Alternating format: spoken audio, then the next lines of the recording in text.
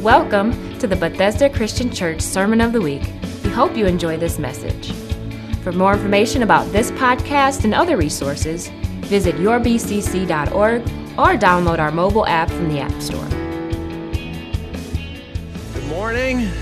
What a fabulous morning. It is outside and inside. What a great time of worship we had. It was fantastic. I loved it. I hope that you are getting inspired by some of the things happening in and around Bethesda, especially our friends Lester and Holly coming. It's amazing to me that's a complete a cappella group. There's not one instrument.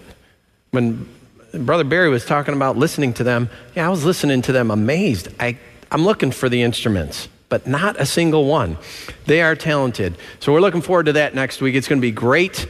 I don't know if you were here with us on the Wednesday nights in September, but on one particular night in September, we had a visitor, Bob Reed from Basket of Hope, one of the missions that we support, and he was telling us a little bit about what Sharon and Howard Hester were doing over in Kenya, Africa, and that some things had happened, and they were going to extend their stay over there in Kenya. They had a class that they wanted to see through, and they did that.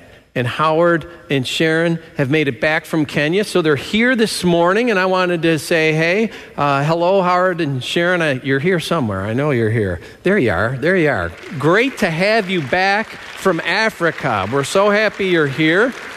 And that's a reminder to us, too, that if you haven't filled out your missions pledge, it would really be fantastic if you could get that into us by next week. A great deal of you have already turned those in, and I say thank you.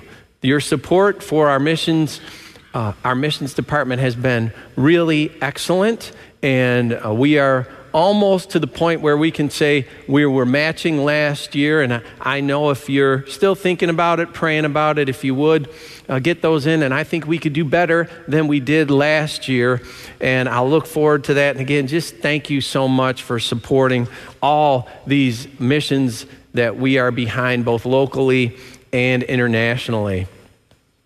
It's November, and although it's not too cold out here in Michigan, I'm kind of enjoying it. 50 degrees I'll take all day long in November, but Christmas is coming.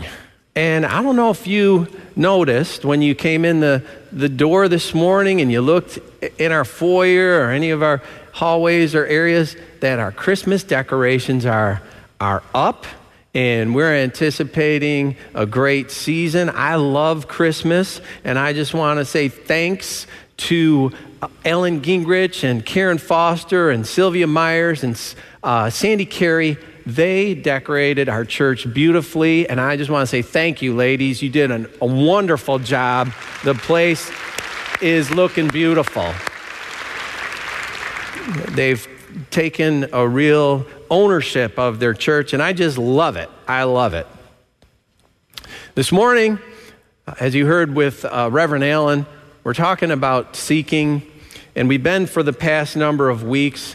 I want to touch a subject this morning about balance.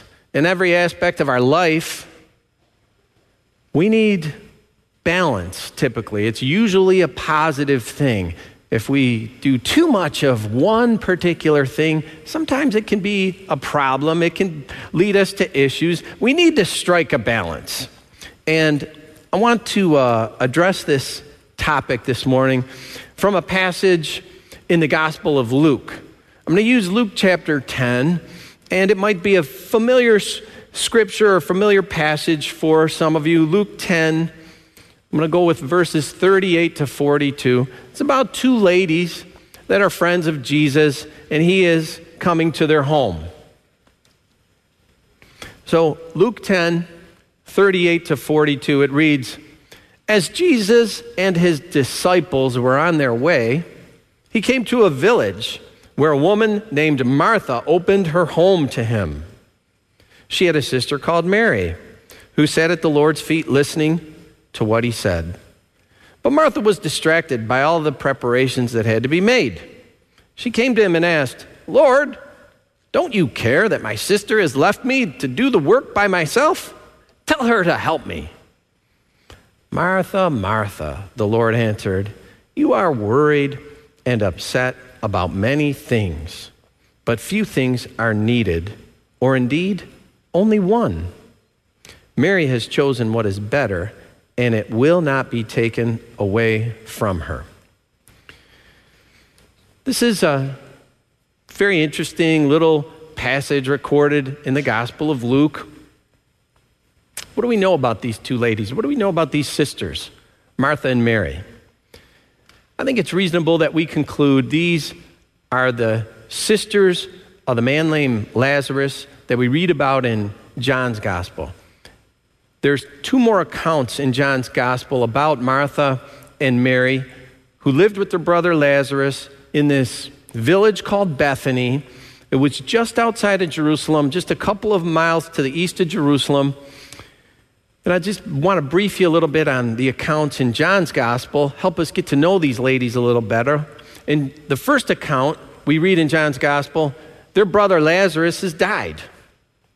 And his sisters, Mary and Martha, they called out to Jesus. Jesus eventually came to their home, and they witnessed a great miracle. They witnessed Jesus calling to the tomb of Lazarus, "Lazarus, come forth." And he came out of that tomb alive. So these women, Martha and Mary, they witnessed that. And the second account that we have in John's Gospel was on the day before Jesus was to enter Jerusalem triumphantly, with people singing hosannas and laying their cloaks on the ground so that he could ride in on his donkey. He had stopped in Bethany the day before that, and he was the guest of honor in the home of Martha, and they had a great meal for him. So from these two accounts, plus the one we just read, we get a little insight into these two ladies. Martha is probably the older one.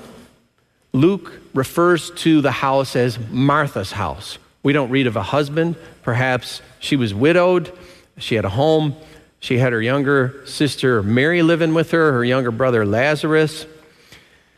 Of the two women, it's Martha that seems to be the one that's getting things done. She's the one that's seemingly a little more responsible, taking care of business. She interacts with Jesus. When you read these three accounts, there's really only a sentence of conversation or narration that's given to Mary. Martha's the one that's typically doing the talking. It's Mary that is portrayed a little bit more sensitive. Where Martha is direct, Mary's a little bit more free-spirited, a heart that has some sensitivity to it. And in all three accounts in the Gospels, when we read about Mary, she's at the feet of Jesus. In the Luke account, she's sitting at the feet of Jesus. In John's first account, she throws herself at the feet of Jesus. And in John's second account, Mary is anointing Jesus' feet. So we've got these two women. Picture them in your mind. One that's motherly. She's a little more responsible. She's taking care of the house. She's in charge. She's directing. The other one, a little lighter, a little more impulsive, a little more free-spirited. Now, imagine in your mind's eye, Jesus is approaching the house. His disciples are with him, and they come walking up to the house. Imagine inside the house, there's Martha. She hears the voices outside. She hears a little commotion. Who is it? Who is it? She wonders. She peers out the window. It's Jesus. Mary, how do I look? It's Jesus. He didn't call before he came. I wish he would call before he would come. Mary, pick up those magazines, will you? Come on, straighten up the sofa. The breakfast dishes, Mary, the breakfast dishes are still in the sink. Cover them with a towel, will you? This can't be happening. Look at my hair. Oh my gosh, Mary, what am I wearing? Oh, I have to take care of this. Can you see her? Can you picture her? She turns away. She runs into the back room. She's got to freshen up. She's got to take care of herself. Now, Mary, on the other hand, What's she doing? She's not going to hide the dishes. She's not picking up the house. She's not concerned with the way the house is set. She doesn't care how she looks. She ignores her sister. And before Jesus can make it to the door to even knock, Mary's opening the door. Jesus, come on in. What a great surprise. We didn't know you were coming, but we're so glad to have you. Can you picture it? Can you picture these opposites, these two polar opposite people and personalities, the responsible one, the impulsive one? Jesus is now in the middle. He put himself in the middle of these two. Martha now. Martha, what does she do? She gets to work. We read in Luke's account here, she's dealing with all the preparations that had to be made. She's sweeping the floor. She's getting out the dishes. She's wiping out the glasses. Oh, there's a water spout there. Got to take care of it. She's heating up the water on the stove. She's setting the table. She's preparing the food, chopping things. Meanwhile, Mary, what do we read about Mary? She's relaxed. She's sitting down. She's at the Lord's feet. She's listening to what Jesus is saying. And Martha didn't like it. It starts to bother her. It's getting under her skin. I can almost hear Martha mumbling to herself, I'm doing all the work. Look at her over there. She's just sitting there. She won't lift a finger. I got to deal with all of this. I'm sweating. Oh, I can't believe it. And then it gets to her, doesn't it? And Martha just lets it out. She just lets it out. She comes in and she confronts Jesus. Lord, don't you care that my sister has left me to do all the work by myself? Tell her to help me. So Martha, she expresses all this pent-up frustration. And Jesus, he goes to bat for her, doesn't he? No, not really. No, Jesus, he responded kindly. He responded nicely. Martha, it's not as if she'd committed some great and terrible sin. After all, she was really trying to be hospitable for Jesus. But Jesus, he's not giving her any satisfaction. He was nice about it, but he said, Martha, you're worried. You're upset about so many things, but you only need one. Mary made a choice. Mary has chosen the better one. It's not going to be taken away from her. It's probably not what Martha wanted to hear. And again, it's not as if she was in the wrong. She was doing her best, but she missed something.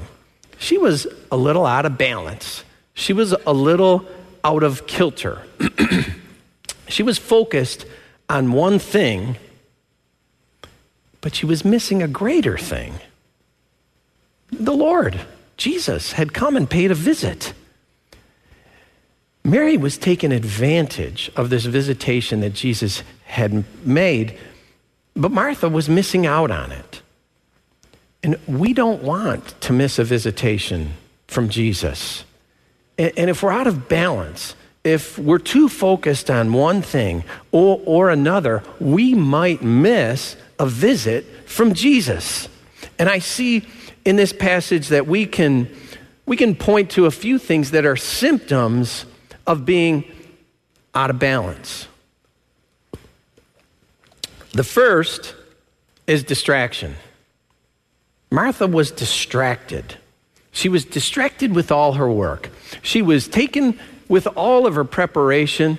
It was all good things, all this that she was doing that was distracting her from the Lord, but she was missing out. She was missing something. Mary, on the other hand, had been sitting at Jesus' feet, listening to what he was saying, taking it in, and evidently it was more than just a casual conversation. It's not that they were just talking about the weather.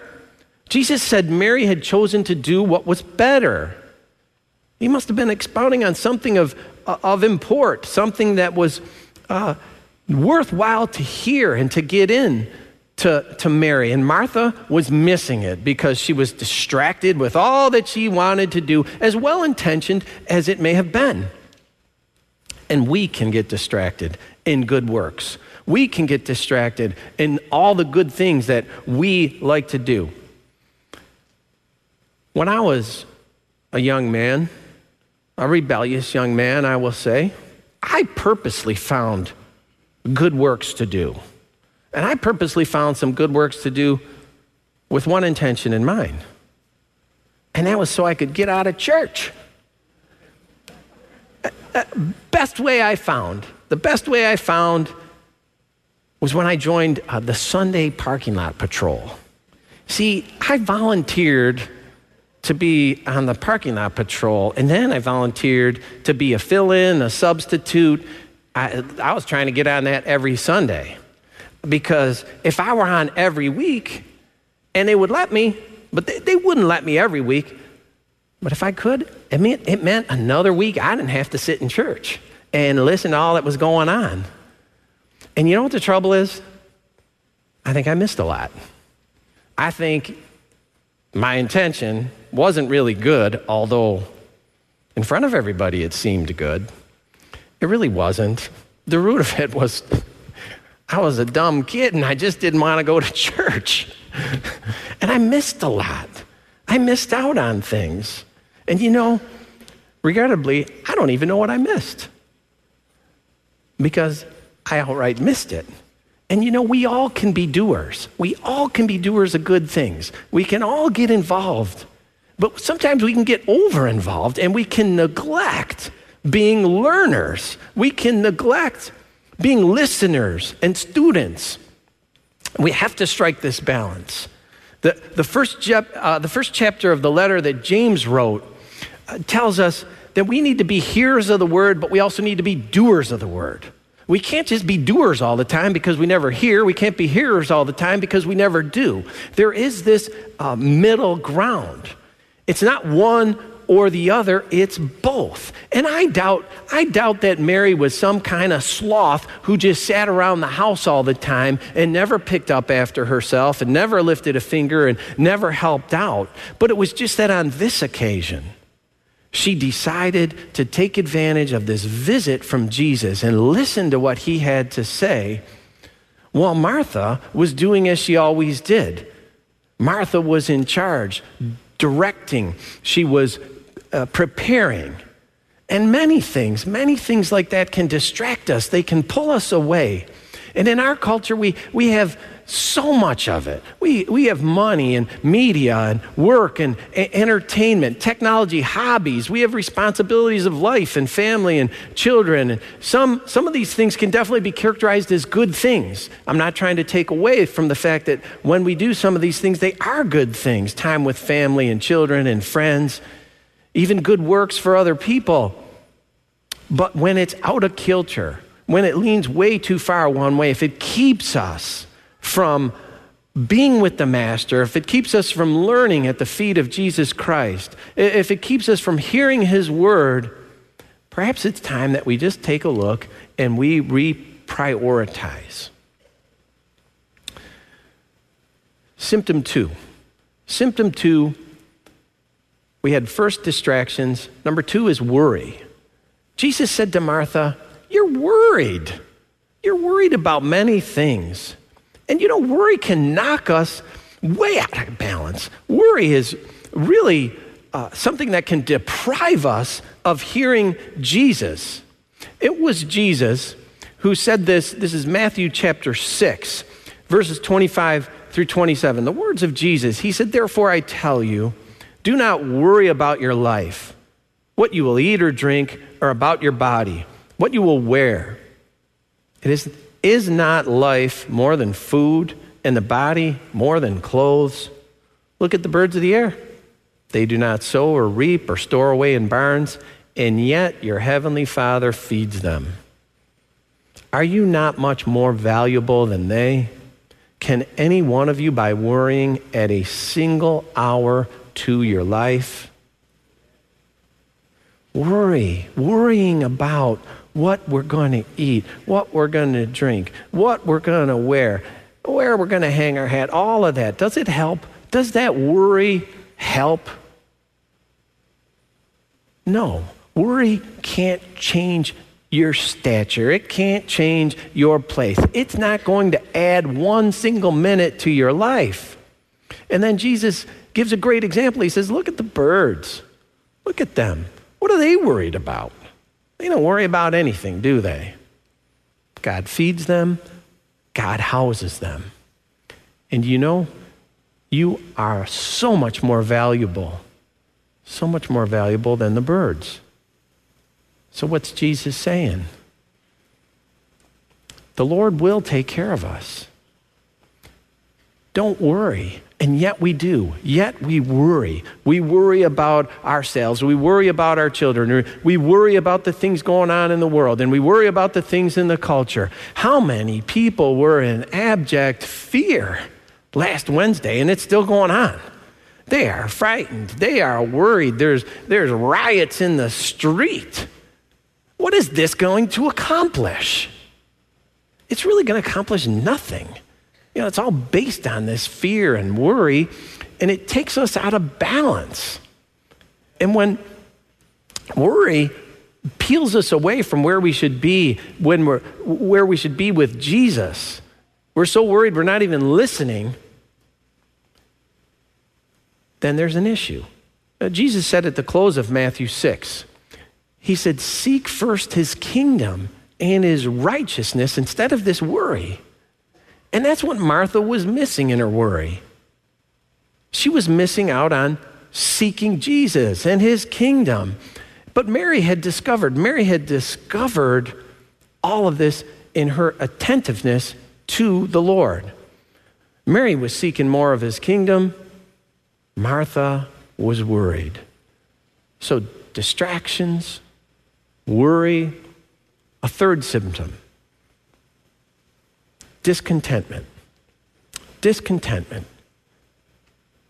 Jesus said, Martha, you're upset about many things. Martha was upset, or in other words, I say she was discontent. She was discontented. She was discontent with her situation. And discontent, it's an unnecessary hardship that really we put on ourselves. It torments us. It torments our heart. It's brought on often by little things. We can get discontented about minor annoyances that build up, and eventually they give birth to upset. And so often it seems it's not the issue, it's not the situation that brings the misery, but it's this discontentment inside. It's this feeling that overwhelms us, and it can fester, and it can lead to bitterness and frustration. And that's where it seems Martha was. She was upset. She was frustrated. She wasn't content to stop and sit and look at, okay, maybe the house wasn't as kept as it should be. Maybe she didn't have time to sweep the floor before Jesus arrived. But boy, it was bothering her. And she couldn't sit contented to hear him. She was upset about all the things going on that she had to attend to. So she's grumbling. She's grumbling as she works, watching her sister Mary just take it all in. Mary was content, and to be content, it goes such a long way to bringing us back into balance. Contentment is opposed to dissatisfaction. It's opposed to murmuring. It's opposed to complaining. Contentment is a submissive, yielding spirit. And it yields to the necessities of life. And it yields even to the hardships of life. It was Paul the Apostle who wrote the great words, I have learned to be content whatever the circumstances. He wasn't discontent, and neither was he complacent. Paul was content to work. He was content to plan. He was content to travel. And he went from city to city. He went from continent to continent. It might have bothered some people. They might have grumbled about all the traveling they had to do. Paul was content in it all. He was content when he was free. He was content when he was in chains and he was in bondage and he was in prison. He was content when his ship was sailing on the open seas. He was content when his ship was sinking in a storm. He was content in all he did because he had learned a secret. He had learned a secret that Mary knew and Martha needed to work on. And Paul shared that secret with us. And I remember one time I was able to share this secret that Paul learned. I have a friend that I met years ago where I worked, and I've stayed in contact with him, and from time to time, he would invite us over to his house. Really interesting fellow, a bit eclectic. And when he would have a dinner party, he would always invite a variety of people. And purposely to get, let's just say, interesting discussions going across the table. Oh, you're the Christians, you're the Jews, you are the Native American, you are the Republicans, you're the Democrats. And then he would instigate a little bit. Hey, what do you think about, the topic of abortion? Just get some light dinner conversation going. That kind of thing, right? And it would always turn into a very, very interesting evening. Well, I remember one time we were invited to his house, and there was a gentleman I met for the first time. He had been a physicist in his career for a good number of years, and then he became a psychoanalyst.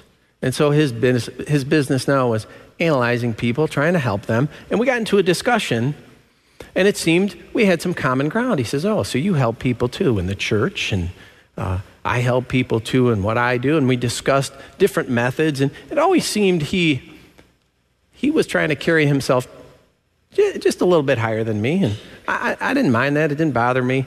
He mentioned, well, there's one difference between us. You do all your counseling for free. I get $150 an hour, that kind of thing. And as we talked, I said something along the lines of, people are chasing after happiness, but they're chasing the wrong thing. I said they need to be content. They're missing something. They're missing contentment. And it was so interesting to me. This doctor, who was a very well-credentialed individual and very smart, his face turned white. And he looked at me and he said, how did you know that? He said, that when I go through a series with people and they come in for sessions over months and maybe even a year, he said, my last session is contentment. I tell them just what you said. How did you know that? And I said, well, St. Paul told me. I said, he told me. It's in the letter to the Philippians. It's in chapter 4. And he said it's a secret, but he revealed the secret. So I was able to share it with this man, Philippians 4, 12 and 13. And this is what it said. I know what it is to be in need, and I know what it is to have plenty. I've learned the secret of being content in any and every situation, whether well-fed or hungry, whether living in plenty or in want. I can do all this through him who gives me strength. And I was able to say, I can do all things through Christ who strengthens me. I was able to share a little bit with that man who thought he had figured something out through all his education and all the things that he did in his studies, and he had struck on this great thing. And he realized, the Lord told us that a long time ago. Mary seemed to have grasped this concept of contentment. Martha was in need of learning it. Distractions, worry, discontent. These are the symptoms that she had that showed she was out of balance. out of balance with her relationship with Jesus, and those can be the same symptoms we have that put us out of balance in our relationship with Jesus Christ. Martha showed us a way that we can self-evaluate. Martha, she actually, in all that she did, she presented to us something that we can use to look internally, to consider for ourselves if these things in our life are a little bit out of kilter. And this is what I see in terms of a self-evaluation, looking at what Martha did. It's considering how we are approaching the Lord. Do we come to the Lord demanding, Lord, you must care? Do we come demanding that the Lord care for us? Do we come telling Jesus what to do? Is that our approach? That was Martha's approach. Martha's approach as a distracted, worried, and upset person, her annoyances and her aggravation built up such that she came to Jesus frustrated. Lord, don't you care? Don't you care? My sister is just sitting there and I do all the work by myself. Tell her to help me. Have you ever come to the Lord that way? I have. I've been frustrated. I think if we all look a little inside, maybe we've come to the Lord this way. Lord, Jesus, don't you care? Don't you care? I've got a problem. Don't you see it? Where's your care? So many say it. You know, with all the pain and all the trouble, all the trial, the tribulation, people actually use it against us. Where's your Lord? Where's your God? Doesn't he care? Well, last week marked the 41st anniversary of the sinking of that great ship, the Edmund Fitzgerald, November 10th, 1975. That ship sunk. I remember delivering the papers that day, seeing that on the front page. 29 crew died in Lake Superior. And the Gordon Lightfoot song, it immortalized the tragedy. And there's a line that says, does anyone know where the love of God goes when the waves turn the minutes to hours? God, don't you care? Don't you see it? This is the same God who let Job suffer. This is the God who let Elijah run and cower in the cave. This is the God that let Jeremiah shed so many tears. This is the God that allowed his son to be nailed to a cross and crucified. Lord, don't you care? Martha was asking, and then she was demanding. She wasn't just asking for the Lord to help. She said, Lord, do this. Tell my sister. This is what, and again, I think sometimes we come to the Lord that way. We already come with what we're going to tell him what to do. All right, Lord, here's the problem. Here's the solution. Take care of it. That approach ought to be telling us something. You know, are we frustrated? Are we worried? Are we upset? Are we discontent? What are we doing coming to the Lord like this? Martha needed to learn what Mary had already figured out, what Paul later wrote about. You know, come to the Lord humbly. Come to the Lord humbly, contented. Come to the Lord, be at his feet. This is Mary's approach. Paul healed the sick. He raised the dead. He was miraculously freed from prison. You know, but he was also beaten. He was also persecuted. He was left for dead. He was shipwrecked. In all of it, he was content because he said, I can do all of this through Christ. It's Christ that gives me the strength. You know, Paul found strength in the presence of Jesus Christ. And we sung that this morning. Let us become more aware of your presence. And this is where Paul found his strength. You know, it wasn't as if Jesus was walking with him physically like he had showed up at Martha and Mary's house. No, Paul's relying on the presence of the Holy Spirit of Jesus Christ to strengthen him. And he knew God's care did not always come in an instantaneous, miraculous deliverance by the way that we direct it, by the way that we tell Jesus what to do. No, he knew that the Holy Spirit of Jesus was with him. He knew that Jesus understood his pain and his fears and his suffering, and he knew that Jesus was standing with him in his trials, and Jesus carried him through those trials, and he was teaching Paul things as he went along. Paul wasn't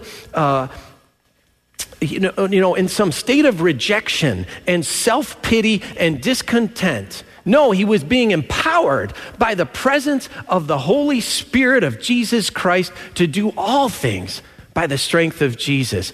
And Martha's trivial little problem of not being able to sit down with the guests because she was working, Jesus kindly taught her. Jesus kindly taught her a very valuable lesson.